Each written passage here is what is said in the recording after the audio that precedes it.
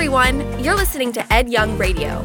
Ed pastors Fellowship Church, and we want to thank you for listening with us. These next few minutes together can change your life, and you can always hear more by visiting edyoung.com. Enjoy the message. Today we are talking about sex. And we have embarked on this sex experiment over the last 7 days.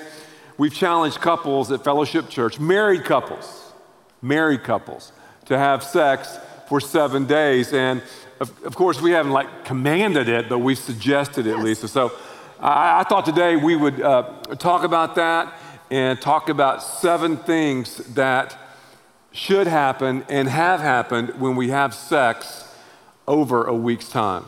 That's great, because there is such a depth to understanding how God created sex and has placed it at the center and a huge part of marriages. And so I believe that marriages will be strengthened, they will be deepened, the intimacy level on all fronts, whether it's physical, emotional, the relationship between husband and wife will just be incredible because of this experiment. And it's not that we don't think about sex. We all think about sex, but I don't think that we think deeply enough about it, because whenever you connect God with sex or sex with God, people freak. And I think it's been really amazing, Lisa, to see the responses from people, how many have maybe done the pushback at first, but now they're warmly receiving this and welcoming this, and it's causing a lot of people to think. It's also causing a lot of believers to do it in marriage, because I don't think we're having enough sex in marriage. A recent poll says, you gave statistics last week about the poll that said, 78% of fathers did not feel that they were sexually fulfilled, they were not having sex enough. And I saw a recent poll that said that couples who consider their marriages to be above average, put 81% of them, they have a very active sex life.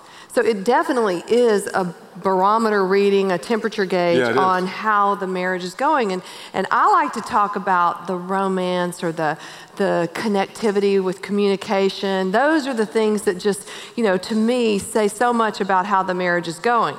But the reality of it is the depth of sex, the part that we just forget how deeply God thinks of it, what a huge part it plays in our marriage. And so now I'm coming to understand that is really the temperature gauge. It is, because what happens inside the bedroom affects what happens outside the bedroom, and also what happens outside the bedroom affects what happens inside the bedroom. So during this 7 days of sex, a lot of us have had a lot of sex.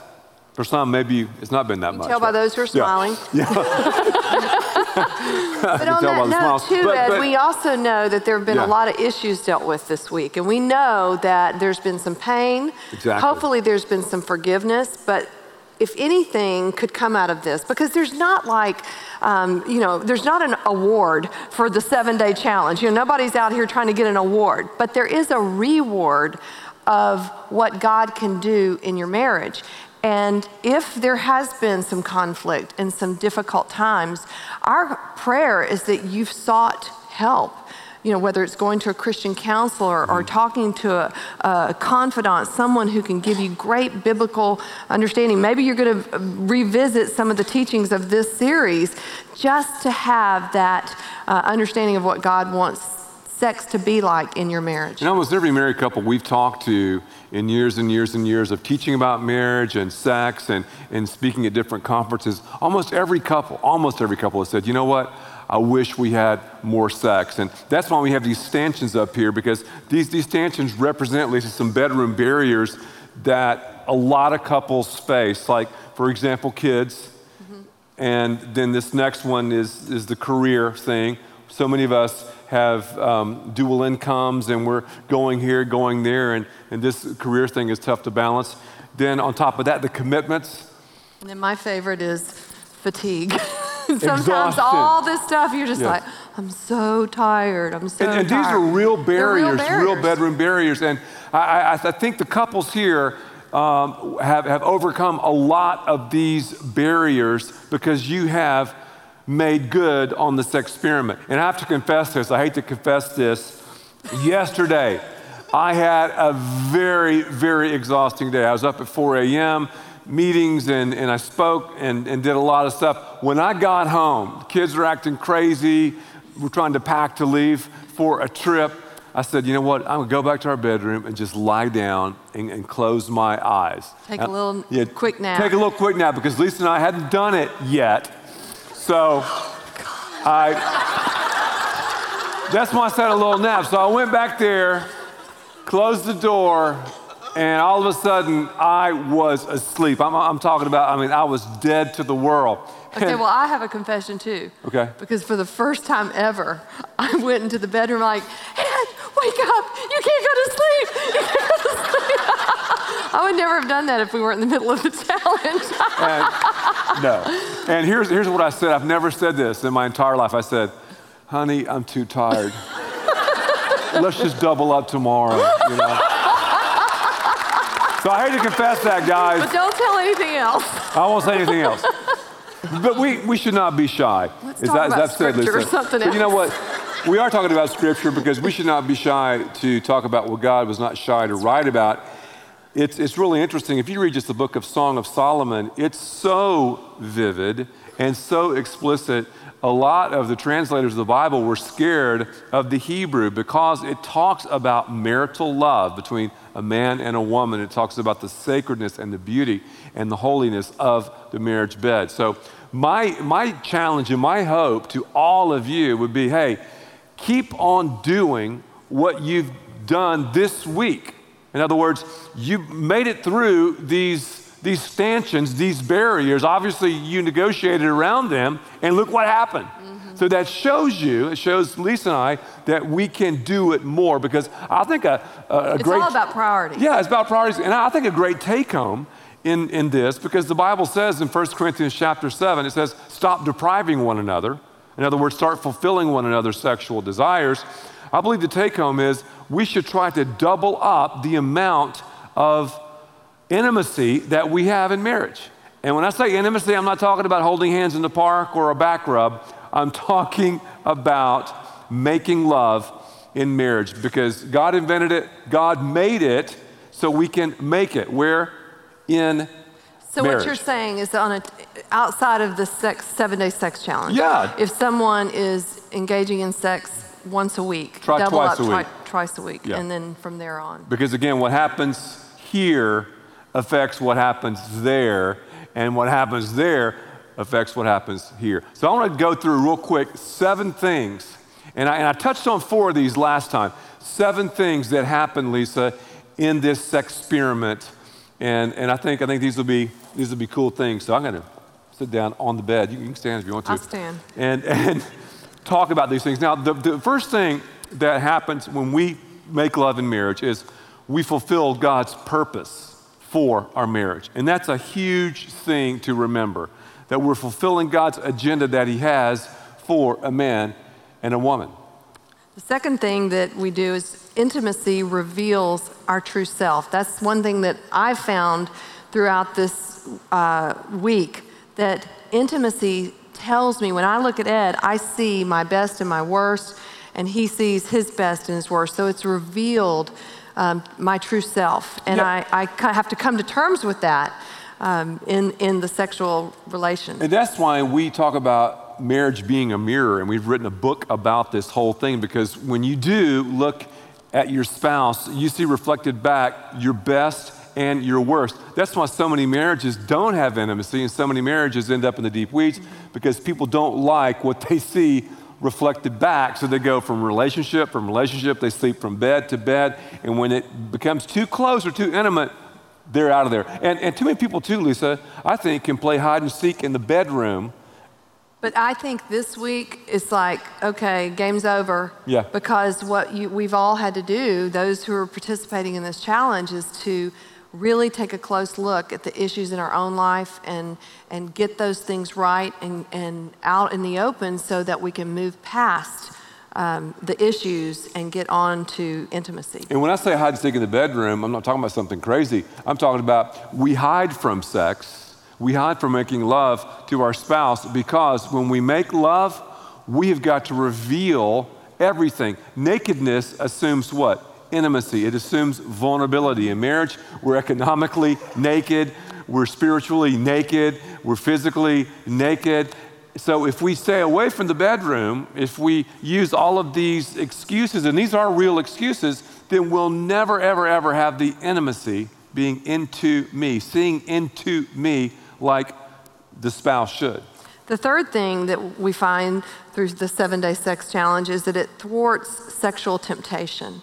And I truly believe this is such a huge thing for us to understand, is that if we can have great, fulfilling sex in marriage, then we're helping put like an alarm system around our family, an alarm system around our relationships, so that these outside forces, pornography, lust, an extramarital affair, can be thwarted. It can and help diffuse that. And I don't think neither the husband nor the wife realizes the role that they play in the lust quotient, because a desire is from God, and the way we steward our desires determines our destiny, and our destiny determines our desires. So all desires are God-driven. When we do them and do it God's way, we're gonna go to a whole nother level. If we don't, we're gonna meet a whole new devil when we are led around and when we bite the lure of lust, because the devil does not practice catch and release. No, he doesn't. The fourth one is so great, because all of us talk about how can we leave a legacy? How can we make a difference for the next generation? And I am confident that, believe it or not, great sex in marriage is a huge part of building a legacy in our children. I think that, in fact, I know that Ed and I and our relationship, because so goes the intimacy sexually, so goes evidence of our forgiveness for one another, so goes our communication skills, so goes all those different things. And our children see that modeled out. Now, they don't see the sacredness of our bedroom, but they know that we have that intimacy because it's reflected in all these different areas. And so when they go to get married, when they go to select a spouse, they're going to be thinking so deeply about that relationship and what it means and what it stands for. And then also have a benchmark by which the romance, the creativity, the love, and the spiritual leadership that they should be looking for. Mm-hmm. Now, the fifth thing is something that you don't really think about so often when you're having sex. The fifth thing is it highlights, I'm talking about sex for 7 days, it highlights the real F word. Forgiveness. Ephesians 4:32, got quiet. Ephesians 4:32, it says, be kind one to another, tenderhearted, forgiving one another, even as God for Christ's sake has forgiven you. So be kind one to another, tenderhearted, forgiving one another, even as God for Christ's sake has forgiven you. Because, Lisa, when you're involved regularly with your spouse sexually, when you're making love intentionally and creatively and lovingly, guess what? You're gonna have to deal with the real F word, forgiveness. You've got to deal with those issues. Well, and in that passage of scripture, right before it talks about how we have to overcome bitterness and anger and harboring ill feelings. And I will admit, bitterness can be my friend. It becomes that attachment to me that I like to hold on to because. You're kidding. Yeah, well, I think a lot of women have that. Guys can, we can do something to a guy. I mean, I can do something to Ed and be mean and then I ask for forgiveness. He's forgiven me. It's just something that I struggle with, so I'm assuming that other people do as well. And that is one of the huge barriers that gets in the way of intimacy. And sometimes, listen, you're not going to have every little thing settled before you go to bed. I mean, But in our commitment to one another, that when we said I do to one another, with that commitment, it wasn't a conditional commitment that, well, not tonight because we haven't settled every issue. That wasn't the type of commitment that we made. We'd never make love if that were the case. That's probably true, but I hope not.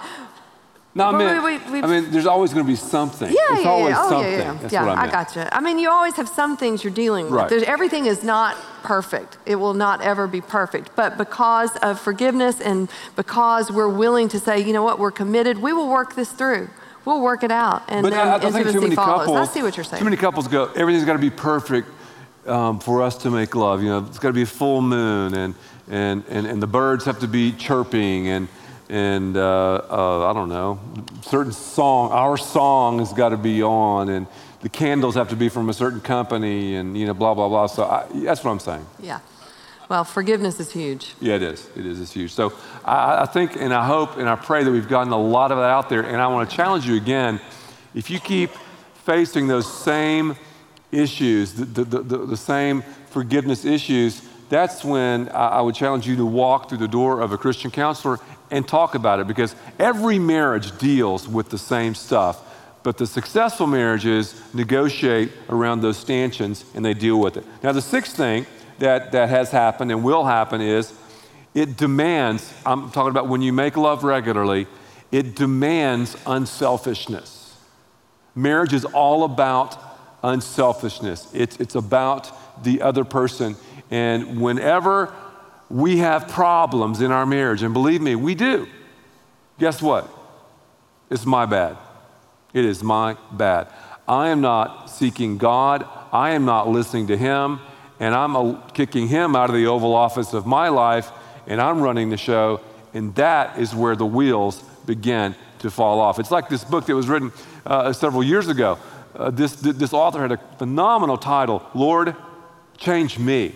And I think so often I want to say, yeah, but Lisa's not doing this, and she's doing this, and blah, blah, blah, blah, blah. And that's fine and dandy, but the bottom line is, I got to change before God what I can change as I defer and let Him do the deal. It's easy to look at the faults and everything that's wrong with someone else and not pay attention to yourself. But what I have to do is to put Ed's needs above my own. But there's this point system out there that is just, it tries to take over my mind, and I'm thinking, well, but he did not consider me at this place or here in this area. And the point system is real. And it's real. And so then I'm thinking, but if he only gave 40%, then I'll only give 40%. And that's not what Christ did for us. Exactly. He gave 100% of himself. And remember, the marriage is a reflection of Christ in the church. He gave himself for the church. And we should be that type of, Ed should be that with me, sacrificial love. And so it's 100%. It's not based on how he lives or how, and he doesn't base his action on my unselfishness. So it's all about fulfilling the needs and serving the needs of the other. But what the scriptures say is that God's grace is sufficient for today. I love that. It's not like, of course it's sufficient forever and ever, but I think we so freak out about, okay, what about next month and next year? It's for today. And the thing about the point system is the scoreboard is pretty much erased every day, and the points, But even sometimes when the points don't look that good, we still challenge couples, Lisa, to make love. Because even, and this is the question I wanted to ask you, and this is one of the questions that a lot of people now have asked us about this sex experiment. What happens when one is not in the mood and the other is in the mood? What do you do? And then the singles will ask this one. Well, shouldn't we have sex prior to marriage because it shows, and it reveals to us that we're sexually compatible? How do you answer those questions? Well, I'll go with the first one, the one that you're asking about, in the mood, not in the mood. Well, we've always said, you know what? If you say no with an appointment. Not today, maybe later tonight. Not tonight, how about tomorrow night? But that no should be given when there is a legitimate I even did that last night. I said, not tonight, I'm tired, tomorrow. Ed had gotten up very, very early that day, and he had a full schedule. And again, things were going crazy. He just laid down, blah, blah, blah. So it was not tonight, but with an appointment. So that's the exception, though, not necessarily the rule. I believe that we, especially women, because we just don't feel it all the time. We don't have those feelings of love and romance. But again, we can act our way into a feeling rather than feeling our way into an action. And when you think like that, then you're willing to roll with it, kind of. Yeah. Would you say that? I would roll say. with it. In 1 Corinthians chapter 7:5, the passage that we're referring to, Lisa, it has revolutionized so many marriages over the years, and it's been incredible when people understand, both the man and the woman, the husband and the wife, when you're unselfish, when you're loving one another like the Lord wants us to love, it's not about me, it's not about exhaustion, it's not about being overly committed, it's not about the career or the kids, it's about my spouse. That's the most important relationship. Then you're going to have a very fulfilling and engaging sex life, which transcends every single area in our marriage. So how I would answer my question, the other question I ask you, okay, I'm single, I need to have sex, to see if we're compatible. And feel free to weigh in on this. No one is perfectly sexually compatible. If you think that, what in the world are you smoking? No one is. So, and Ed, think about the divorce rate of those who cohabitate. They cohabitate, they live together, and you'd think, well, then that must be the answer because they figured out they're sexually compatible, and so that works. But then the divorce rate is the same, if not higher, for those who live together before marriage. So that doesn't work. Yeah, you're never going to be perfectly sexually compatible. There's a faith portion. Just as it's by faith we are saved, there's a faith in your marriage. And that's an issue that I think we're just not wanting to let God take care of. Yeah, and here's the deal, too. We just want to be in control of that. That is a lie. I mean, the parts fit. So if you're loving one another selflessly and sacrificially, that's going to take care of itself. Absolutely. Absolutely. The seventh thing is that we see through the 7-day sex challenge is that it cultivates creativity. And I would say for Ed and I, this to me has been huge because you think about 7 days of sex. I mean, that can be kind of monotonous.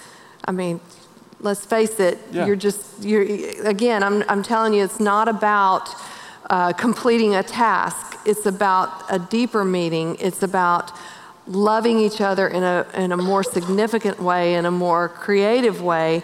And so it's helped us think creatively about romance and about how to, I guess you could say, spice up our love life. Spice up our love life, because romance and creativity go hand in hand. And it's easy. I think the guys, we go, I want more sex. And I think there's probably a legitimate point there. But I also think when we begin to have sex regularly, to guys, it's almost like, okay. Because we don't want to think outside the box and be creative and be romantic. So you don't want to think outside the bed. Yeah, that's right. We don't think outside the bed. Whereas women, I believe, are more in touch with their creativity and more in touch with romance. But, women can work on that too. A lot of women come to bed in those not tonight, honey nightgowns. Yeah.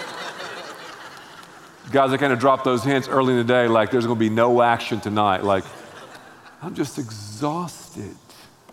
I just, that happens. And then, guys, we drop those hints too, like we talk about football games being on, and so it's interesting to me. The whole dynamic is interesting, but creativity is something too that snaps the head of people who are not followers of Christ, because they sometimes think, wait a minute, you can be creative in the marriage bed. Yeah, I mean, creativity is just something that's a product of our thought. We have to just start thinking about it. And we're not talking about anything pornographic or entering Obviously into that world. Not that, but take your cues from Song of Solomon. Yeah. The book of Song of Solomon. I mean, you're talking about Testament. some friends of yours, some of the things that they've done in this experiment that have been pretty cool. Yes, I had a friend, and she took a picture of her nightgown, her negligee, on the bed. Obviously, she wasn't in it. She took a picture of it. It was just laying across the bed, and she texted it to her husband. I think that was pretty cool. And then she texted a picture of the bath with rose petals and candles lit on it. I mean, that's just something, I'm like, I didn't think of that. Good. I don't know how to text real well, so it wouldn't have worked very good. I could have sent it to anybody, so that would have been bad. Whoa. Not good, but anyway, just, I know when our kids were younger, we would not eat dinner with them, have them eat, put them to bed, and then have a picnic in our room with candlelight. I mean, that was the romance, the creativity part. And if you have teenagers, and when it comes to kids, all you got to do is just say, hey, your mom and I are going to get funky tonight. They won't come near your bedroom. They won't even come. They won't even approach it. Spend the night at your They'll house stay outside in the driveway.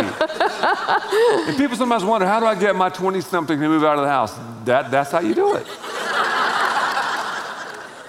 That's good. Those are 7 great things. They are. And what I want the take home to be, Lisa, and I know you do as well, is for all of us to see the significance of sex, because we have such a time in our culture of devaluing it.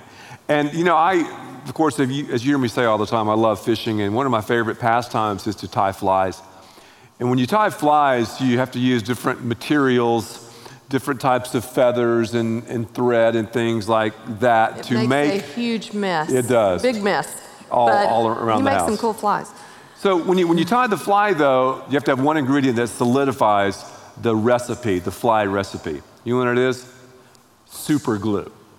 You put super glue at the right spots on that fly, or epoxy, whatever you want to use. It just brings the fly together. It makes the fly durable and tough, and it makes the fly work. Sex in marriage is the super glue. It's the epoxy that holds the entire recipe together. If for far too long the church has devalued it, we've not talked about it, we've been shy about it, we've acted like sex is a secret, when it's just the opposite. So I would tell you, if you've said, I do it. Do it in marriage. Do it intentionally, do it regularly, do it enthusiastically. God will bless your marriage, and He will allow you to leave a legacy like you've never dreamed possible. We're the sexperts. Let's have sex, and let's do it God's way as we continue to be His people.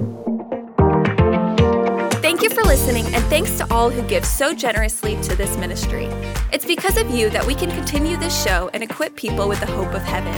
You can click the link in the description to support the show or visit edyoung.com. There you can also be resourced with bonus content for free, including a daily devotional. We also encourage you to share the message today with those around you. Thank you again for listening. God bless.